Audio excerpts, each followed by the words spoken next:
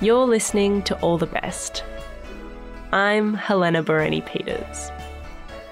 For the next few weeks, we're taking a break, and so we'll be playing you some of our favourite stories from the All the Best archives.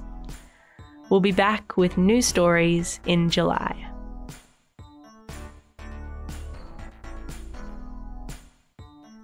In our first story, a group of kids stumble upon something small and vulnerable. In our old suburb, which existed at the dawn of dial-up, time was a small thing. Most of the local kids spent long afternoons pinballing from door to door, down avenues dotted with one-story shacks, hollering for fellow hooligans to come out and bike, wrestle and spit. Alyssa and I, along with Jamie Kay from number 9, didn't run with our peers. Firstly, because we're Cantonese, and the Shanghainese kids thought we stank of century egg and ate dog for dinner. Secondly, because nobody else was brave enough to wander into the bush. "What's the difference between mandarins and clementines?" Jamie Kay asked one afternoon, while he pushed aside dry foliage, ready to forage for waratah shoots. He was peeling the fruit his mother gave him, ripping off tiny orange chunks and scattering them behind us in the dirt. The first time he did this, I shot him a questioning look. "Breadcrumbs," he said, grinning, "in case we have to run back home from a dingo, or a hobo." "Mandarins are baby versions of oranges," Alyssa said in her prissest voice, "and clementines are baby versions of mandarins. They're like the smallest piece of a fruity babushka doll." "A babby what now?" "Babushka, idiot. Those Russian dolls that you open up and find smaller copies inside." "Bro, I think clementines and mandarins are the same thing," I said. "What does a little runt like you know?" Alyssa sneered, flicking her ink-spilled hair right in my face, hard. "I'm the one in year 6. My sister and I have roughhoused everywhere in that piece of bush, along every inch of the creek, by the half-finished dog park, amongst the shredded remains of waterproof canvas that previously sheltered the homeless. There wasn't a single patch of earth that didn't have an imprint of my face slammed into it. One of Alyssa's bitchy comments would typically be my cue to reach into her roots, grab a handful and yank, until she was howling and ruddy with fury. Alyssa steeled herself, gaze predatory. Jamie Kay stepped back a bit, chewing on a nub of clementine, accustomed to our shit by now. "Chill, both of you," I snapped. "We're about to cross the bridge."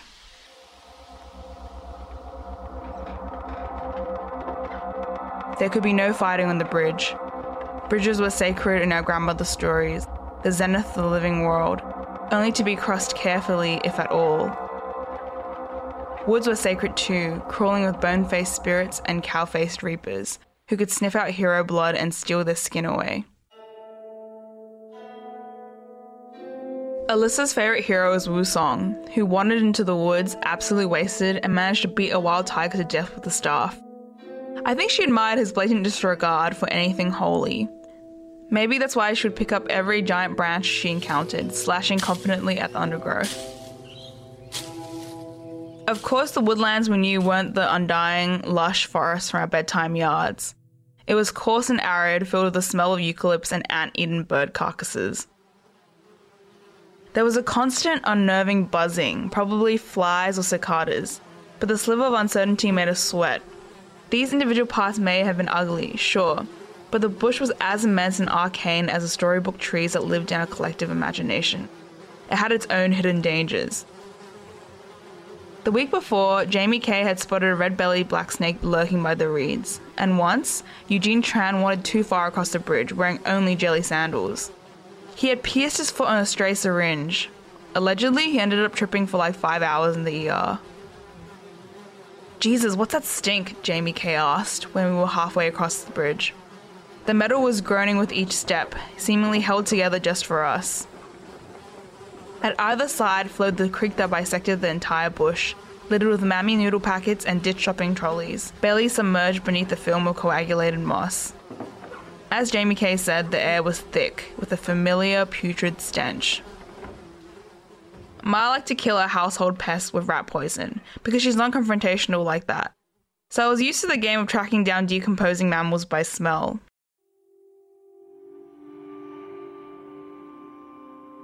There was an edge to the scent of rotting meat, a sharp, dissonant sweetness that was the first note to invade your nostrils. By the time we crossed the threshold and reached the clearing, we spotted what it was. Shaded by a dense cluster of gums, over a nest of desiccated leaves was a dead mongrel.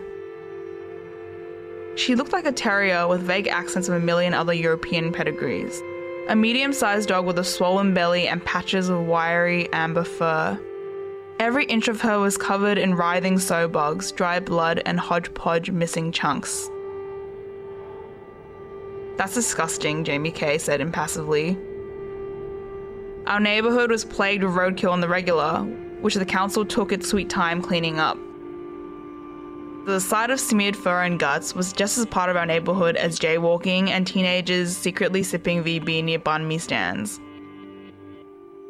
Wait, holy shit, look under it. Beneath the dog were 5 miniature versions of it. Babushka pieces. Dead little babushka pieces, half-formed in pink, their veins a startling blue from deoxygenation. Like their mother, the puppies were missing chunks of skin, probably having been feasted on by bush terrors. Holding our noses, we turned to leave, but the bodies in front of us abruptly shifted. Something burrowed out from beneath the mud, the stink, and the pounds of flesh. "Oh," Alyssa said, an odd note of laughter in her voice. "It's the runt, just like you." The puppy was the size of my fist. I'll always remember it, the way she looked up at me when I crouched down, her tiny rosebud tongue lolling as if she had no awareness of the wreckage of carrion surrounding her. Her high-pitched staccato yelps chanting, "I'm alive, I'm alive, I'm alive." "It probably has rabies," Jamie Kay exclaimed. "Rabies aren't a thing in Australia, dickhead," Alyssa said. Her eyes may have been wide and fearful, but she still couldn't resist being right. "Well, it's got something. It's a cannibal. Wait, is that right? Is there a dog version of the word cannibal?" Alyssa and Jamie Kay's ping-ponging exchanges were distant. All I could focus on was the creature cupped between my palms, mewling. I brought her against my chest, feeling her blood-coated maw move restlessly against my favourite Winx Club TV shirt, marking it as her own. Beneath the matted pelt of mud and drying lacerations, I made out a white patch blooming across her face, unfurling around her guiltless, dark eyes. It looked like a flower. I decided to call her Hua.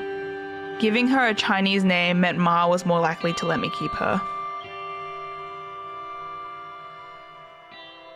That story was written and performed by Claire Cow. It was produced by Danny Stewart, with sound design by Ellie Freeman.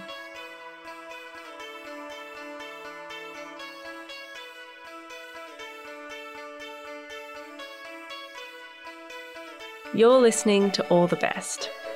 I'm Helena Baroni-Peters. At All the Best, you can learn how to make audio documentaries, essays, and fiction. If you have a story to tell, get in touch. Visit allthebestradio.com and send us your pitch. We'll pair you with one of our supervising producers to help make your story.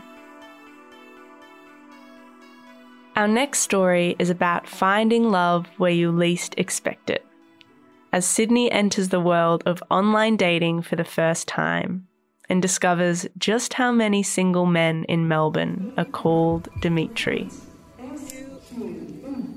It was September 2018, and I had found myself on the receiving end of inexplicable heartbreak. I was boarding my second flight for the day from LA to Melbourne, eventually to arrive home in Australia, alone. I had been heading to New York only 10 days prior with my very recently turned ex-boyfriend. The same instructional safety video that played on the flight over starts as I nestle into my American Airlines flight. Hello everyone, thank you for your attention. It's time to get you ready for takeoff. The gorgeous model on the tiny airplane screen alerts me to where the emergency exits are and thanks me for choosing American Airlines. Thanks for choosing American. We're happy to be your airline. You're most welcome, I say, reaching over for my plastic cup of Pinot Noir. The air hostess furrows her brow at me as if to say, I'm supposed to say that. I smile nervously and dig around for the Xanax I smuggled onto the plane in a box of tampons. 2 hours into my 16-hour flight, I wake up in a daze and immediately freak out. The plane emoticon has only moved slightly toward my destination. Xanax, you have failed me. Agitated, I dig around my tampon box for the second time and pull out a lorazepam, my last resort. I order another Pinot Noir and watch The Wolf of Wall Street until consciousness slowly slips away.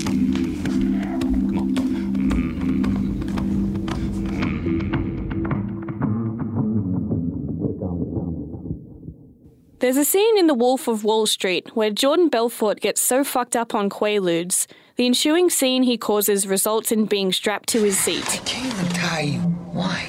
Why? The scene I caused wasn't nearly as dramatic, and the drugs in my system nowhere near as potent.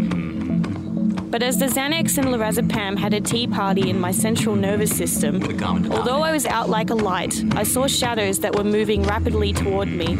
I used my arms and legs to protect myself. Each time the large older man sitting to my left attempted to subdue me, in my head I thought it was my ex-boyfriend, and all I wanted to do was hold him. I attempted to do so not once but 3 times.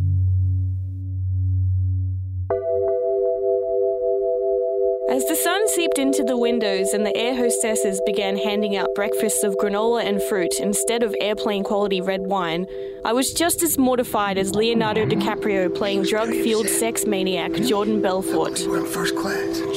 I'm terribly sorry, I explained to the large older man. I'm going through a bit of a rough time. That's okay, he replied. I'm from Chicago. My wife and I are going to Fiji.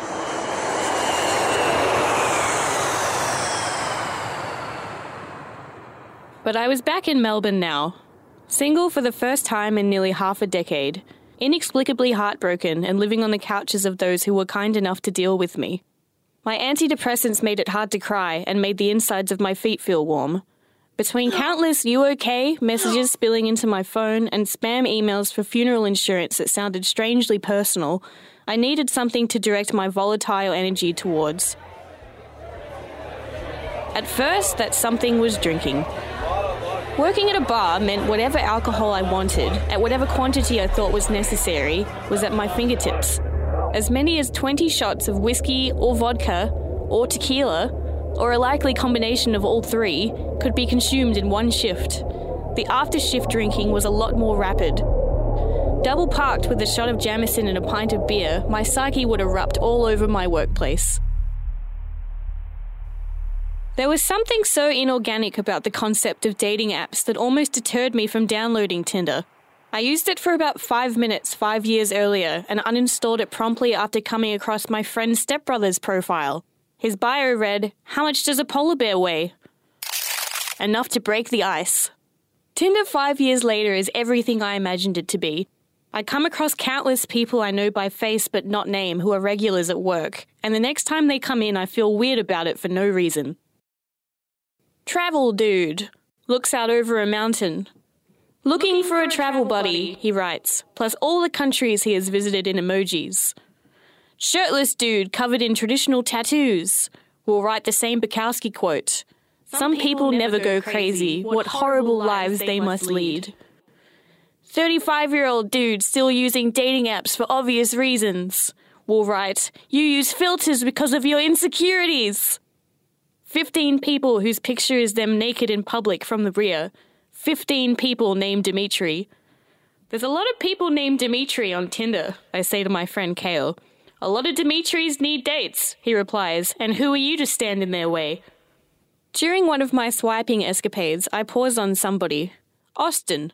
He looks like the type of person I would look twice at on the street while praying they don't sense my yearning. Tall. Well-dressed. And the type of person who you just know reads for fun. His bio reads, Want to talk about Nicolas Cage for like 2 hours? We match, and my dopamine levels skyrocket. After a very courteous back and forth, we arranged to meet at the Tote on a Saturday night in early November. I intentionally bought 2 tickets to a gig and pretended I had a spare. He accepts my invitation and even tells me in the afternoon leading up to it that he's excited. When I arrived at the Tote that evening, I was nervous enough to eat my entire fist.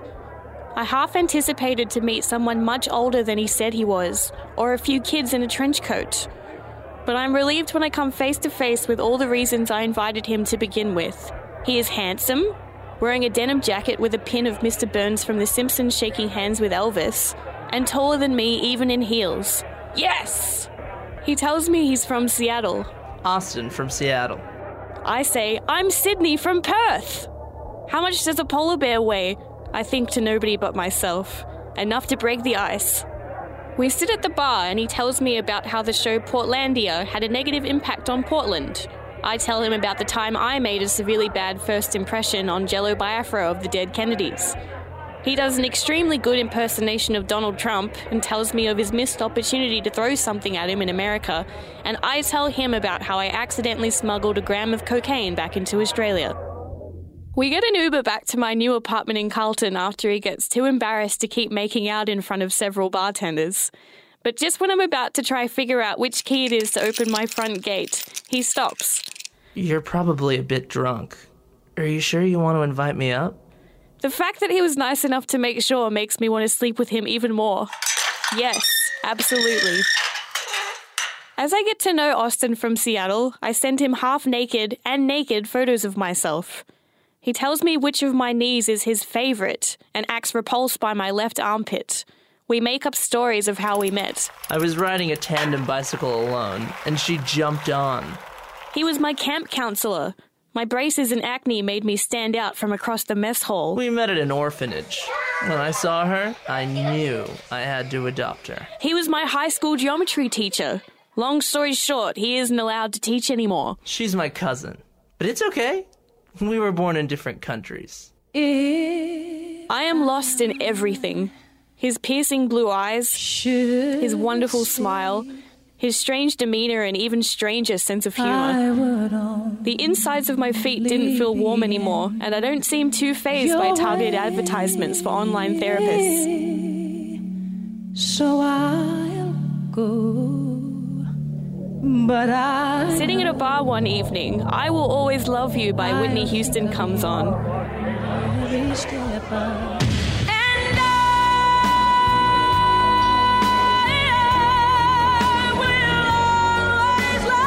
Tell him about the time I forced my ex-boyfriend to slow dance with me while high on copious amounts of MDMA.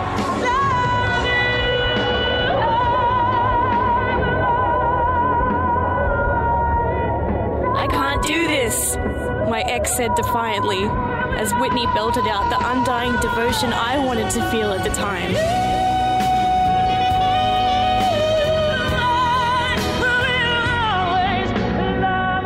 Shut up, I said to him. Don't ruin this for me. Austin laughs.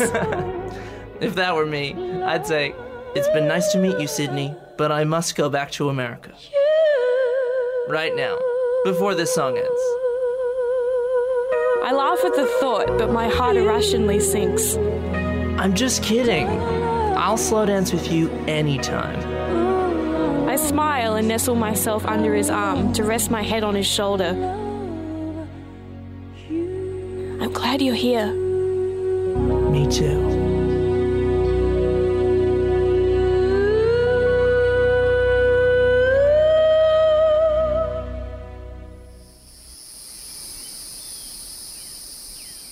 When my ex and I first kissed, we were sitting alone in a dirty cubby house out the back of my friend's share house in Elstonwick, where we would later go on to live together some years later. We were the last awake after everybody had gone to bed. He had come to comfort his friend, who I worked with at a record store in St Kilda, after he went into one of his depressive spirals where he would brazenly mope around while forcing everyone to listen to Joy Division. Not the upbeat kind of Joy Division either. The Joy Division that makes you remember Ian Curtis killed himself. We were listening to Blink-182 and drinking heavily when he kissed me out of the blue. You're so pretty, he kept saying as he stared intently into my drunken eyes. I swooned and stayed that way for the next 4 years of my life.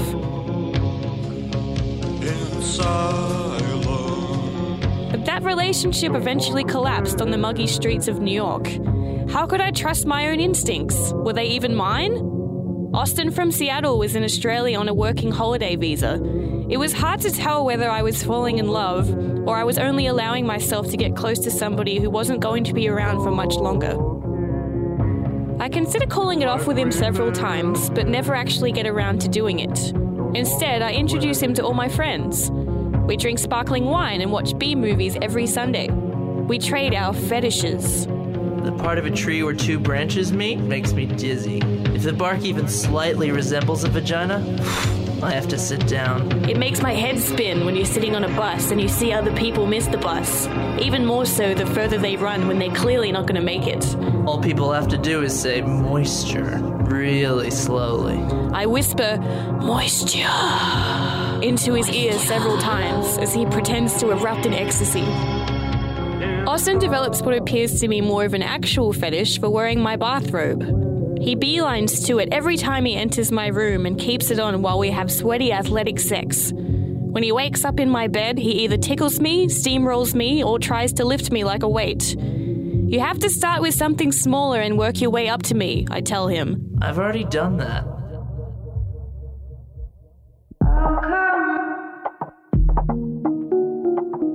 The day after he told me he loved me, he gave me a bottle of Bombay Sapphire gin and 4 bottles of fancy tonic water. I told him I felt like crying. Most people cry when they're drinking gin. I cry when people give it to me. I try to give it back to him before he leaves my apartment. It's not the gin I want to see. My eyes feel slightly watery after he's gone, and I feel like I've been hit by a truck full of my own feelings. I pull out my phone to let him know I need some space after spending 5 minutes Googling synonyms for recentering. You take as much time as you need. He writes. I completely understand. Of course he does! I scream inside my own head. He's perfect! I silently urge him to go away so I won't have to deal with the emotional roller coaster inside. But the thought of him leaving makes me feel even more teary. A montage of different I love yous plays through my head. The first person I ever made out with when I was a teenager, drunkenly slurring it over the phone. The emotionally volatile punk guy I was sleeping with when I was 20. My former housemate who seemed incapable of interacting with women without thinking they were attracted to him. My ex-boyfriend and I saying it to each other, even as we both felt our good times as a couple coming to an end. Replaying the memories like this reduces the intense emotions involved to a hollow snapshot, like a Tinder profile, which is all Austin was to me at the beginning. A human advertisement in the superficial Tinder sphere. So why did this feel more real than anything that came before it? I write him another message, and after staring at the words on my screen for what feels like an eternity, I press send. I love you too.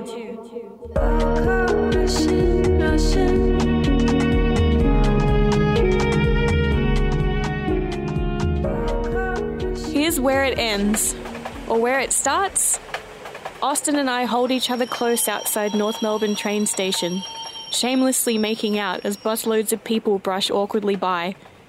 I promise to send him cactuses in the mail, each one pricklier than the last and with various posties' blood, both fresh and dry, or maybe even some threatening mail with letters cut out from various magazines. I know about your robe fetish.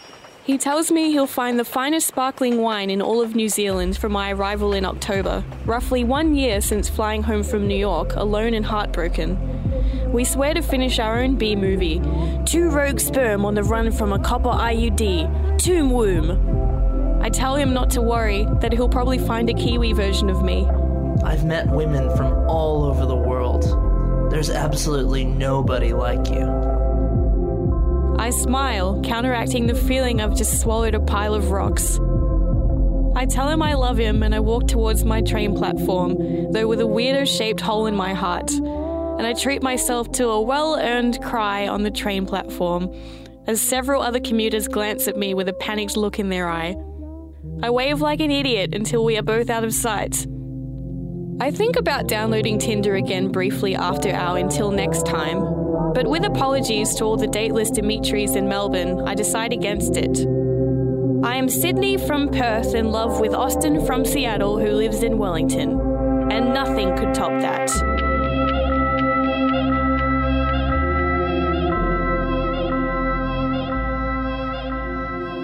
That story was performed by Sydney Shaw. Ryan Pemberton was the supervising producer, with sound design by Alina Godwin.